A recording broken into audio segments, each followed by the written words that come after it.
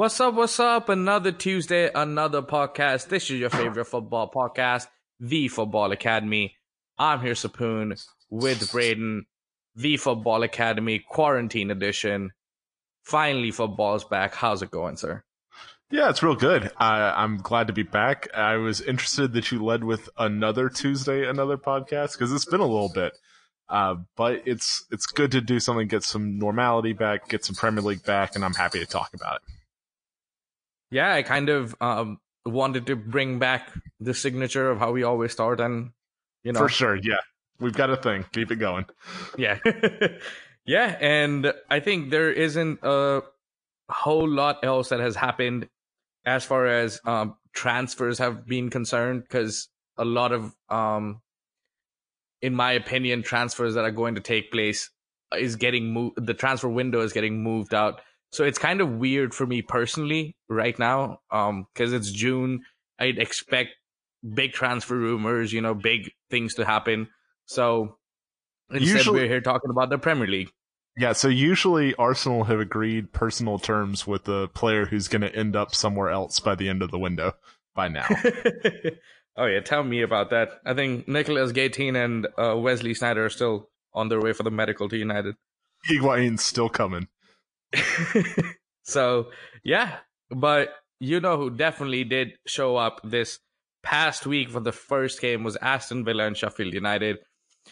Very, very interesting game. I think between two teams, Sheffield United kind of injury-ridden right now, so you're not seeing the best of them.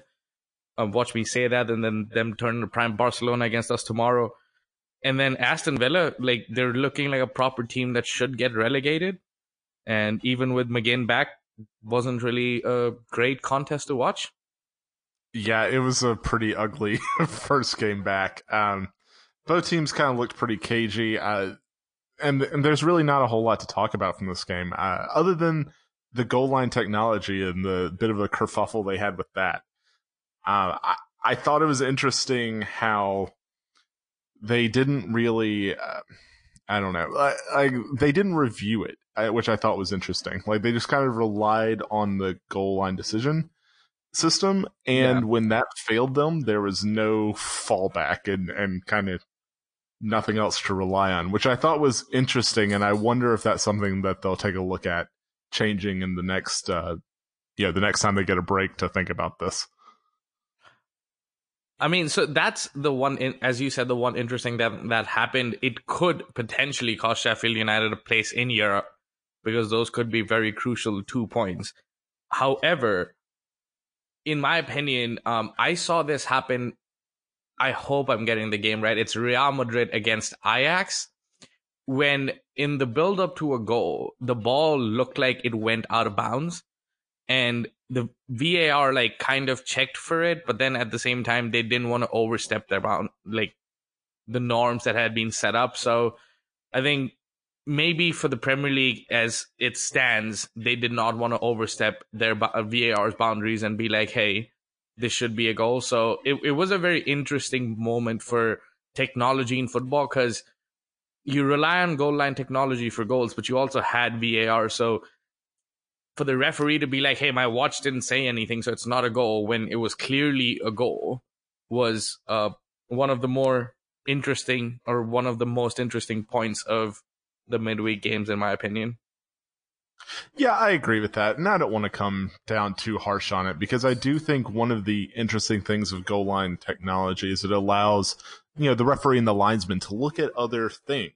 They don't have to be focused on whether the ball crosses the line. They can look and see if there's a foul somewhere else or something else that they need to call. And this is just an area where it failed this one time, and I think they'll go back and try to say we'll do better next time. But this kind of is what it is for now. Yeah, I mean, it's only the Premier League, because imagine this had happened in a England-Germany situation, the way Lampard's goal was cancelled in 2010. So yeah, could be a lot worse. But someone that was a lot worse than you expected them to be was David Luiz when he came on in the game against Manchester City for Arsenal.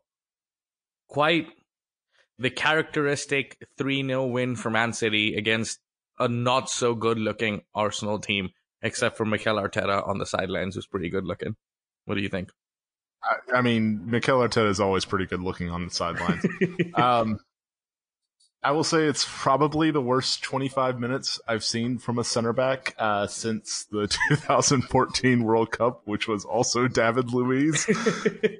I mean, I mean, I don't want to be too hard on him there because he certainly didn't expect to come into a match like that, and Arsenal kind of had their whole thing. The whole plan you go into kind of has to be thrown out the window when you've got 2 injuries in the first half hour of a game.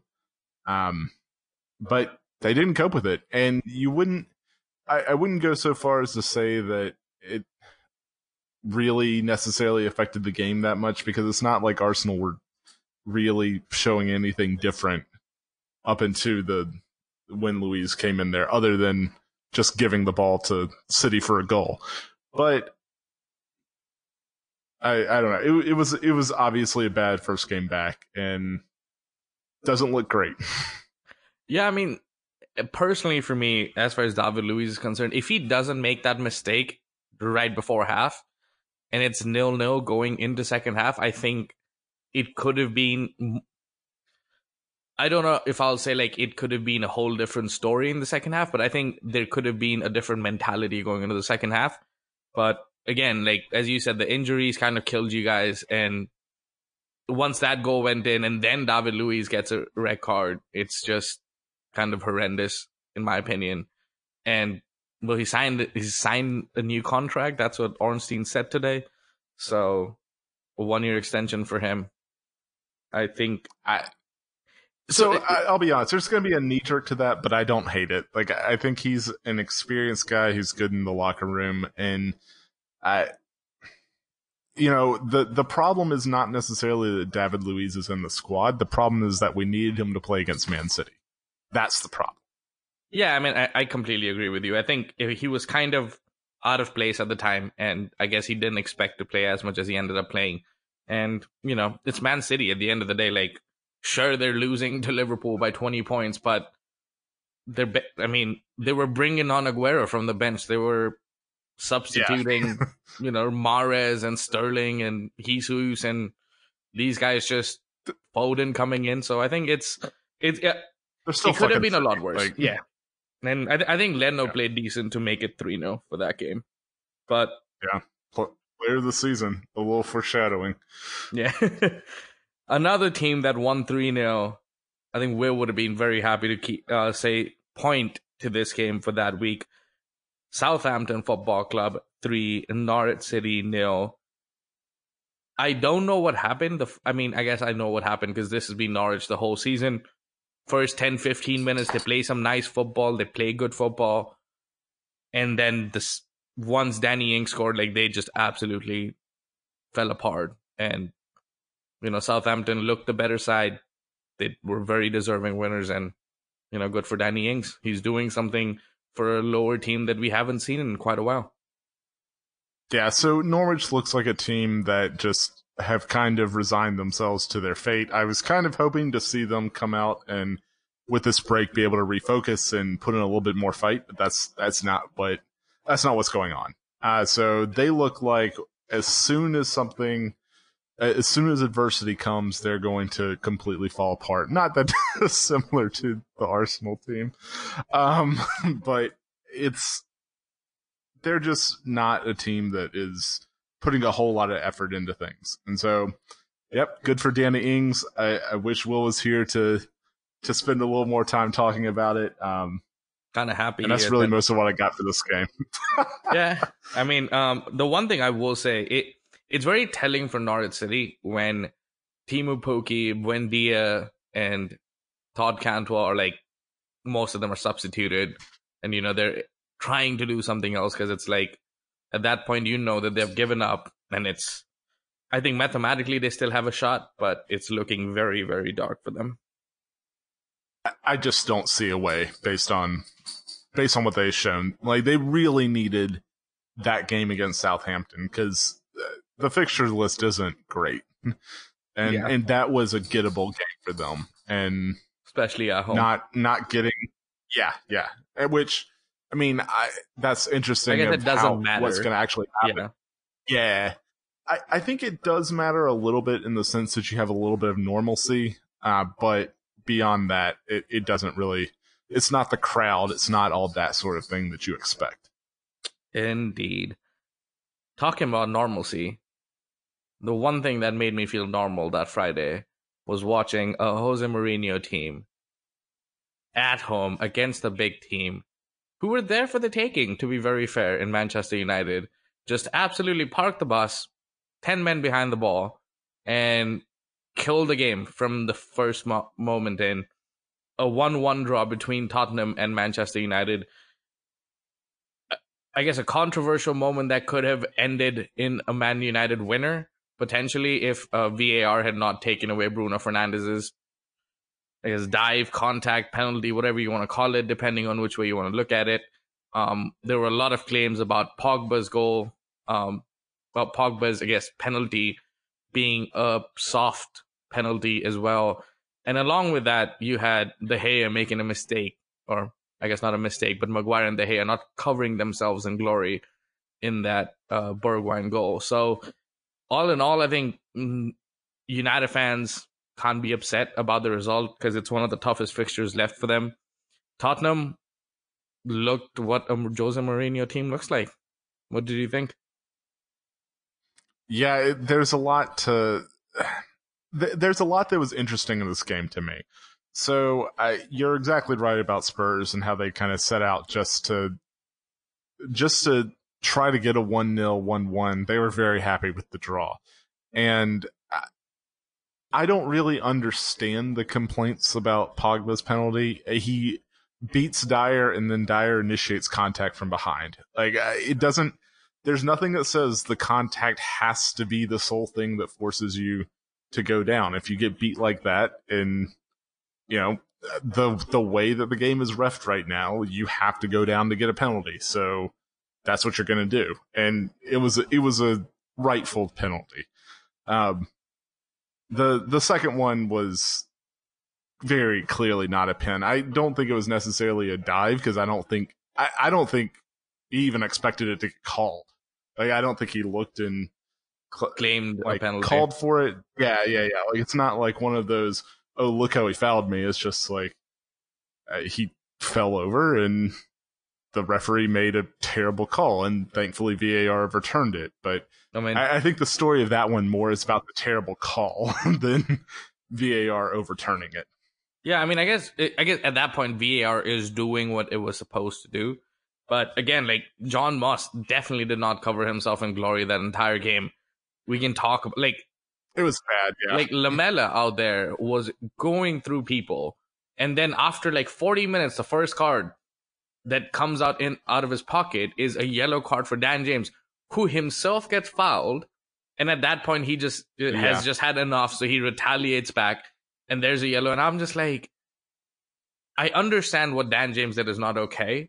Like, he just left the foot hanging to get the player down, but it's also like, you literally didn't call it when a guy from behind went through him. So it's like a lot of the United fans were fans and players were frustrated. I think you could hear a lot of the times McTominay just yelling at the referee, being like, "Did you fucking see that?"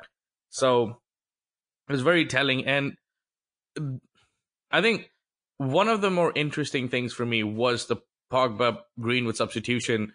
It was only 30 minutes to really see Pogba and Bruno together, but I do think they changed the game. Greenwood could have had his winner as well. But one stark difference between having seen Mourinho as my own manager for like 2.5 years, as it's standard with him, and now watching an Ole Gunnar Solskjaer managed team, after the 80th minute, like after it was 1-1, the last 10 minutes, Spurs players did not look fit enough to be able to run. Like, United, and granted, he only made 2 substitutions for Spurs and we used all 5. But it's kind of like, we had the energy, we had more momentum going in, and like, it's maybe Mourinho's fitness levels with his teams might be an issue when he is playing against bigger teams. Well, so I think it's also a little bit of their style demands more energy consumption. Like, it is harder to press and chase the ball, and it is harder to do that sort of thing and just play a kind of negative style that they played against Manchester United. I'd like to go back and highlight something that you mentioned about the Greenwood and Pogba substitution. And a lot of people have kind of looked at Pogba and how that changed the game, but I think that an underrated part of it is Greenwood coming on for Dan James. And I think that gave you guys an outlet on the right wing that just absolutely was not there, because in the first half, especially of that game, if there was not a ball immediately to Dan James available, it just kind of stopped. Like there wasn't, that entire flank was gone. Yeah. But once Greenwood got on, you had more space. The front line was a lot more mobile, and you had pockets of space that Pogba and Bruno could go into and operate a little bit more out of. And I think that really changed the game for you guys. And I think that's going to be more of the path forward for you, this next couple months or so. Yeah, I mean, I think against teams that sit back, Dan James does lack that quality I think that Greenwood can bring. I mean, I don't think it's very fair to compare the two of them, because I think Greenwood's just this, I think he's a golden boy for us and he can be something special, whereas I think Dan James is much more like a very good Premier League player. So as you said, I think Greenwood coming on definitely made sure that when a Pogba went out there, the center back had to actually go out and worry about him, because otherwise Greenwood would be open and the right back can't just leave him alone.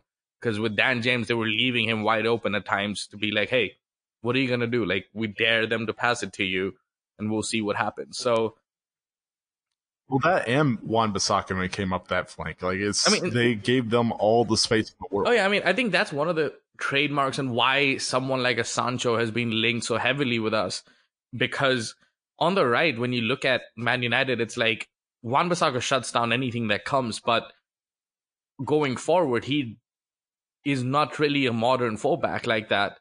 And then on top of that, you look at Dan James, it's like when there's space for Dan James to exploit, he does very well. So against the Liverpool, maybe against Liverpool, he had that brilliant run that gave Rashford his assist. Yep. But when there's a team that's just going to sit back, I don't think it's a game for Dan James to be starting. So yeah, I agree. So I guess we both agree that Greenwood should be out there, and hopefully we will see more of that. Another English golden boy right now, not really a golden boy, but the England starting left back with an absolutely brilliant goal for Leicester City, Ben Chilwell. What a goal that was. And then Watford coming back and scoring one of their wonder goals, and it was just like, y'all really waited 90 minutes of nothingness and then gave us like two very decent goals in 3 minutes to like end the game at 1-1. Yeah, it was, the Chilwell goal especially was incredible, and that's probably a good sign of why someone wants to get him out of Leicester this upcoming window. To me, it's an opportunity lost for Leicester. They should have gotten 3 points from this game, and they just didn't in the end. And, when you look at XG, it's pretty even between these games. Leicester kind of continued their little bit of flatness. Yeah, I mean, they still have not really reproduced what they had going before 2020 started, and we can touch base on that in their later game. But Leicester City just does not look like a cohesive unit, something that they did that made them kind of be this number 3 team in the Premier League and be at the best of the rest position for such a long time. And I guess Watford away is a tough fixture, but without fans, I don't really expect it to be as tough. But I guess credit to Watford for not giving up and getting the goal late on. But as you said, Leicester City, not very bright signs for them as things stand. But hey, I think if Man City does get their ban, I think they will end up getting Champions League football. So there's that. Yeah, I agree with that. Moving along to the next game. At the Amex, Brighton 2, Arsenal 1. I mean, it was... Leno got hurt. And as you corrected me... No. Mwape hurt. Leno by going for that unnecessary, like, that would be an unnecessary roughness in NFL, in my opinion. And on, It's a straight red in yeah, I rugby. mean, like, I don't know what he was trying to do. Arsenal seemed to recover well, and like the Nicolas Pepe goal was kind of stunningly brilliant. Like, and It was a and world he's class goal. capable of providing that, with his left foot. So hopefully it sparks on better performances. But then, like, Lewis Dunk, and I think we were all talking about it when I was just like knowing Arsene Wap is going to score, and yeah, like in 2 minutes after the allocated additional time, he ends up with the winner. What are your thoughts? So you kind of covered most of it. We should be talking about a world class strike from Nicolas Pepe. Absolutely incredible. I couldn't really believe what I saw, and I hope that this is the start of him going back and making some people regret what they posted about him online earlier. We should also maybe talk about Mape's foul. But to me, like, I look at this game, and there have been only 4 games this season in the Premier League where a player has committed 6 or more fouls and not gotten a yellow card. 2 of those times were in Arsenal games, of players committing fouls on Arsenal. And Leno's injury is a direct result of that. And I don't understand, and I'm going to drive this home in another game that we talk about later. I just don't understand refereeing in this league. It doesn't make any sense to me. And then when Mape's goal was 2 minutes after the allocated injury time, it's just like, of course it is. Of course it is. Yeah, I mean, it's one of those things. But it's Arsenal not getting the job done at the end of the day. Like that's really all it is.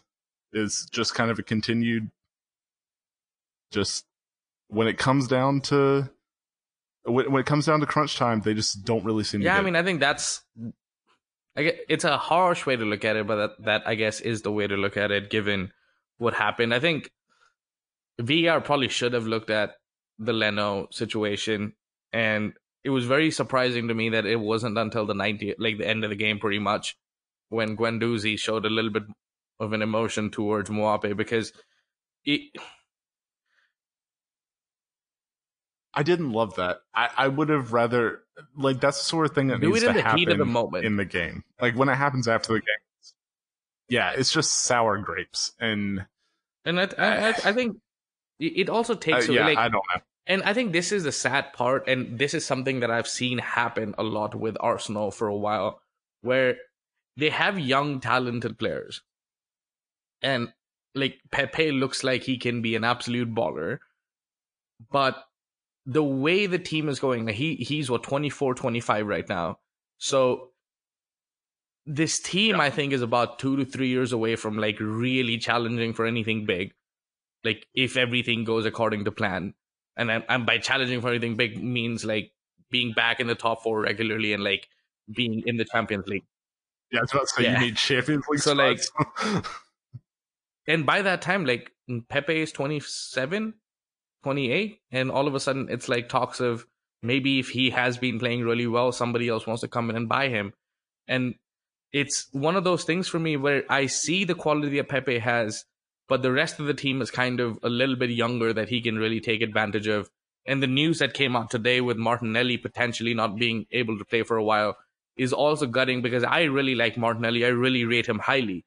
So, it's nothing seems to be going in the right direction for Arsenal. And I also feel sorry for Arteta because it's his first job, and everything that could have gone wrong like seems to have gone wrong with him. And it's been a hell of a ride, especially like with for COVID sure. again, like if you have had experience like dealing with players for a while and like actually managing games and managing teams for a while, you can adjust to things a little bit better. But for someone who's a first time head coach in general, I think it's a much more difficult task than some of the other ones. Yeah, I mean, I think in some ways it's a little bit of a leveler though, because no one's really ready for this situation where everyone takes, six, other than managers who have been in leagues with winter breaks. Like, that's the closest thing that you can compare to this, but no one's really ready for, 6 to 8 weeks off. And how do you get a team, and not just like not playing a league games, like no training, nothing. And so I think that I was hoping to see a little bit more of this. Well, I don't know. That's harsh because I do think you saw some things in Arsenal that were interesting in this game. You had Bellerin tucking in and playing in central midfield, and there's a little bit more of a style that you saw, and that kind of all went away once Leno got hurt. Which is kind of the same thing we talked about with City, is once some adversity came along to Arsenal, it just all kind of went away. And that's got to change. I don't want to say this in terms of comparing the two clubs or anything, but it reminds me a lot of Liverpool, like late 2000s, early 2010s, where if one small thing went wrong for them, they didn't really, like, even at that point, they had the Gerrards and the Carragher still playing. Even they would have a hard time, like, really recollecting themselves and, like, trying to go for it again. So I think you have missed a leader for a very long time, and it's very evident on the pitch. When things go wrong, there's nobody to be like, hey, like, trust in me, things are going to be okay. And I think one of the bigger things that you need is a personality in the playing 11 that can actually make that happen. But we shall see how things change for you guys moving forward. Something that definitely is not changing right now is West Ham United's form. They looked dreadful before the break, and I expected them to have somewhat more of a fight once the break was done. Wolverhampton Wanderers, once Jimenez scored, that was pretty much it. I mean, comfortable 2-0 win. Yeah, there's not a whole lot else to talk about this one. I kind of thought with you, West Ham would maybe with the break would come out and refocus and kind of get some things together, but it doesn't look great for them right now. And probably the only good thing is that it doesn't look that much better for some of the other teams that are down there with them. I think we'll talk about it on the preview podcast. If they lose and like the other teams around them win games, they could very well end up, I think, 19th if the results don't go their way. So it's kind of trying times for West Ham. Yeah, like I certainly think, not out. I mean, they haven't been out of it for a while, but I think it's just gone in a very bad direction for them, and could be one of the teams to look out for in terms of saving from themselves from relegation. Another team that is out there in the relegation dogfight right now that I definitely did not expect when the season started is Bournemouth. 2-0 loss to Crystal Palace. I mean, I don't really have a lot to say. I'm very kind of shocked at where Bournemouth are, but it's not really a surprise because things seem to have caught up to them. They have made some horrendous transfer decisions as well. And here we are. Yeah, they've had a lot of things that haven't really worked out for them, and I don't know what else to really say about that. Like, they're just a team that they were also kind of one that I thought maybe would use this time to get back together because they've always been a very close-knit unit and always worked hard under Eddie Howe, and I thought maybe they would turn that around, and they did not in this game.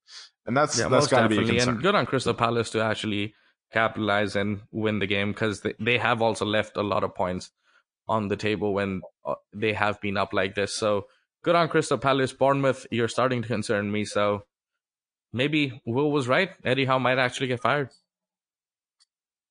I highly doubt that, though. I still don't think that's happening. I think they can go down in his job. Yeah, I think it might come down to if there's an opening somewhere else that he wants. I think that might end up being the way that he leaves. But if they go down, that is. But I think it's a fascinating prospect. Yeah. I could see Bournemouth not necessarily fighting Yeah. that hard to keep him, um, but I Yeah, don't I think mean, they're going to I sack agree him. with that. I doubt Bournemouth outright just sacking them. So, moving along to the Sunday games, a bright 3-0 win for Newcastle United over Sheffield United. It kind of was sad for me because I had really touted Dean Henderson before this game and then ends up conceding three. But again, like Johnny Egan, that was an absolutely stupid way to get sent off. I think it was unnecessary, both the yellow cards. Yep. And then Newcastle ultimately ended up capitalizing on the chances they had gotten. I think Dino did well to keep some of them out, but down to 10 men, it was surprising to see Newcastle play that well. But good on them. Maybe the Saudi money coming in would be not such a bad thing for them. Yeah, I mean, I think that Newcastle are a team that has the pure talent and athleticism up front that if you get stretched, they can punish you for it, right? Like you've got Almiron and St. Maxim, and they are both really, really fast. And if you are trying to cover those with 10 men, it gets tricky. And I think that's what happened is Sheffield went down to 10 and just couldn't really cope with Newcastle's quality and physical ability up front. Maybe it's a little bit of a. I was kind of worried for Sheffield coming off of this break, and not worried in the sense that I necessarily care that much, but they're a team that to me thrives so much off of the connection they have with the crowd, and had such a strong momentum uh, through the first of the year up until this point that once they kind of took the break, and once we heard that there are going to be no fans to me, that said, that might be a little bit of a problem for Sheffield. And I think this might be the first little data point towards that says that could be a little Yeah, bit I of mean they concern. It'll be play something to Man watch. United tomorrow, so should be an interesting game to see. And I think as far as Sheffield United goes, they overall as a team they're just not the same as they were before. I think injuries have played a part, obviously, but again, they play this very counter press, center back press system that it works when it's working, but when it doesn't work, it doesn't look very good.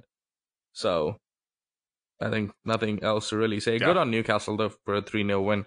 Rare to see them score 3 goals nowadays. Um, Moving on Yeah, for to sure. the big game in America, Aston Villa playing I was about to say playing United States of America, playing Chelsea Football Club. Um, Aston Villa, like it was a very typical Chelsea performance in my opinion. Who ended up winning the game 2-1. The first half they controlled all the possession. They had a lot of touches in opponent's half, final third, and Aston Villa just took the lead. And then once Pulisic came in, there was more movement in the box, and Giroud with the winner in the game, and Christian Pulisic with the equalizer. So Lampard, big time decision to bring on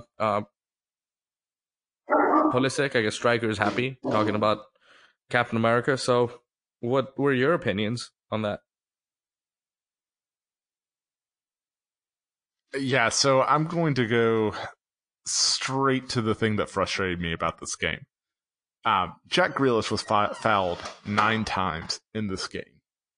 He committed one foul himself when he finally got frustrated with it. He got a yellow card for it.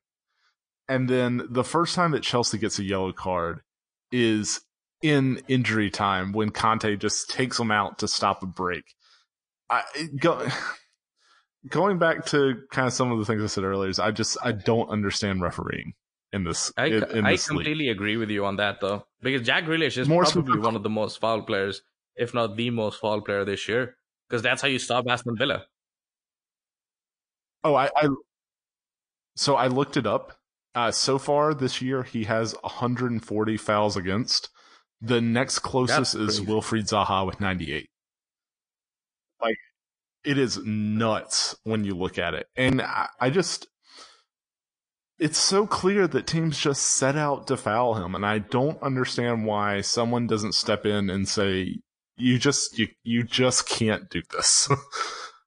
But this is kind of where we are. And what's frustrating to me is that as soon as he gives it back a little bit, and it wasn't even a hard challenge. It was just, you know, he gets frustrated and kind of leaves a foot in a little bit, and he gets the yellow card after enduring all of that. And I don't understand if you're going to let them play and do this, it's a man's game thing. It's got to be both ways. Because it's the same thing I had with Dan James. When Dan James got frustrated by this bullshit, he's the one who gets the yellow card. I think that's a very fair point. And Grealish, as you've said, like, he also attracts a lot of the attention because I think there's enough on that Aston Villa team where, like, if you let him just create, either he's going to come up with something spectacular or, like, they're going to end up scoring.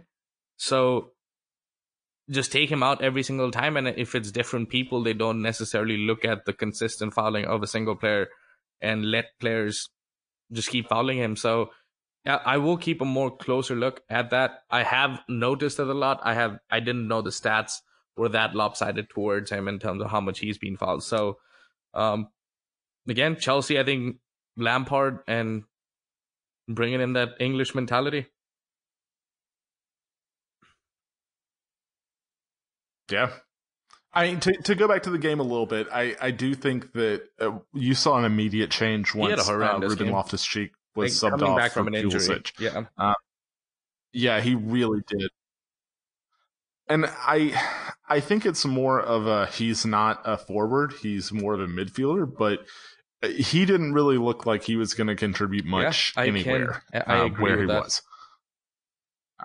And I mean, again, like, credit to Pulisic because they had the runs that were being made, but ultimately it was him on the back post, like, making that late run that ended up giving them the equalizer. And I think that's what they have been missing throughout the season when Pulisic is not out there. And maybe with their signings of Ziyech and Timo Werner, things will change a little bit more. But very interesting signings again for them. We'll talk about it at a different time.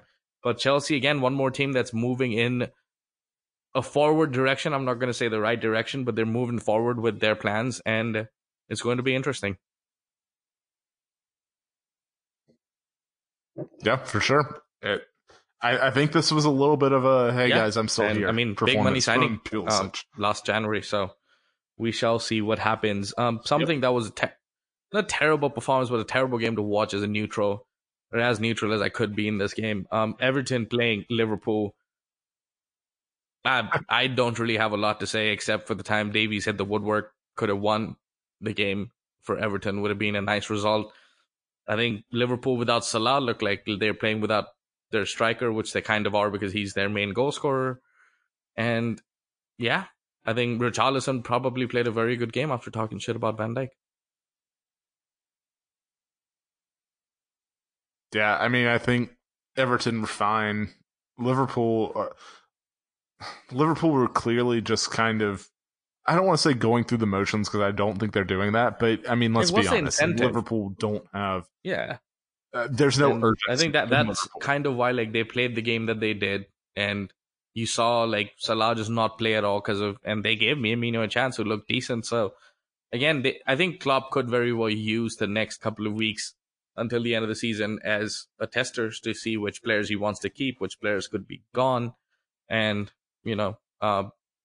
ultimately, I don't really have anything else to say. Everton apparently are the only team in the top 5 leagues that are yet to lose a game in all competitions, and somebody pointed out that they're only in one competition. So, yeah, that's that. Indeed. Moving on to the next game, Manchester City 5, Burnley 0. I mean, Burnley's game plan was to basically do what Sean Dyche does, sit back, try to absorb pressure. Once they conceded the first goal, that kind of went out the window. And great goals from Riyad Mahrez and Phil Foden.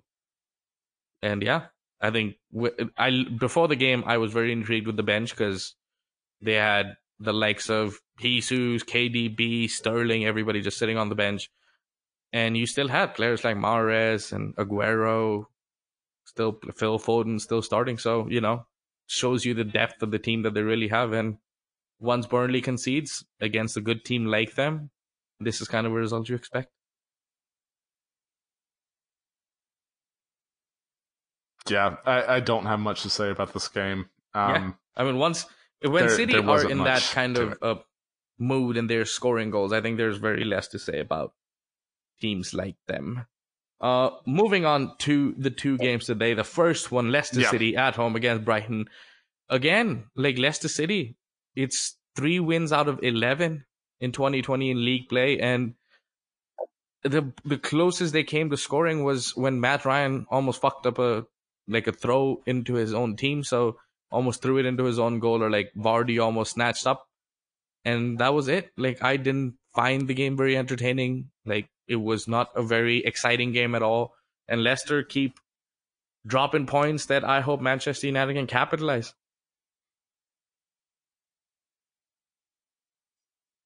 Yeah, so this is another game, and granted, most of this was a penalty that was missed by Mape, which did my heart a lot of good. But Brighton beat Leicester in XG 1.1 to 0.5. And it's continuing a trend for Leicester of the advanced metrics do not like them, and they got a draw, they got the point, and it's not like Leicester need to have some incredible form to get Champions League next year. But if they keep doing this, they run the risk of being really dragged into a fight that I'm not sure they're ready for. And with what's likely going to be a shorter time between, the 1920 season and the 2021, I'll be interested to see how much this carries over into the next year. Can they get out of this, and what does this do for next year? Because if Brighton continue this form into the next season and they don't have a way to snap out of it, that could get really ugly, because Leicester got out to such a hot start. Their fixture list is also not great. I think the last day of the season, Chelsea takes on Wolverhampton Wanderers. Leicester City host Manchester United. So I think those two games could essentially be the winners of the two games go into Champions League and the losers of the two games go into Europa League. So I think if you're a Leicester fan, it's kind of annoying as much as frustrating, because it's like at one point they were very clearly the third best team in the league for this year, and all of a sudden now they're getting dragged into this whole mess. But another team, I mean, that we have talked about in Jose Mourinho's Tottenham Hotspurs, a very unconvincing performance in my opinion. They had their chances, but it needed an own goal to really kickstart things for them. And then Harry Kane finished off the job and finally scored in 2020. And yeah, I don't really have anything else to say. It's West Ham United. I expected more of Tottenham, and kind of surprised they only won 2-0.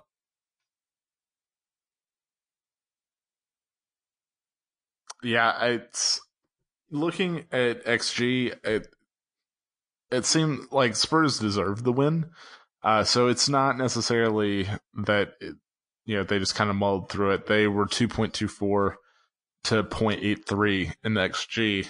And so I know Harry Kane coming back, he's healthy again when it looked like he was going to miss the whole season earlier before COVID-19. And maybe Tottenham can get some things together. Who knows? But I don't. Similar to what we talked about West Ham earlier, these first two games have not looked great for them, and they are gonna need to find some sort of form in the next few games. I think they would be in a lot of trouble. Outside shot of the team that does get relegated, that is currently outside of the relegation zone.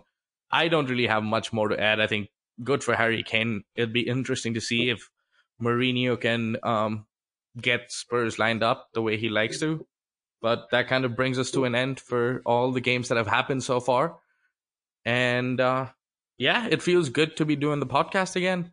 And it feels good to be talking and watching football again. So that's it for me. I will be back with the preview podcast that we will record to give you more betting tips that you might need after wasting all the money on food during quarantine. Indeed. So we'll be back with the next episode. We'll see you on the other side. Cheers. episode. Have a We'll good see one. you on the other side. Cheers.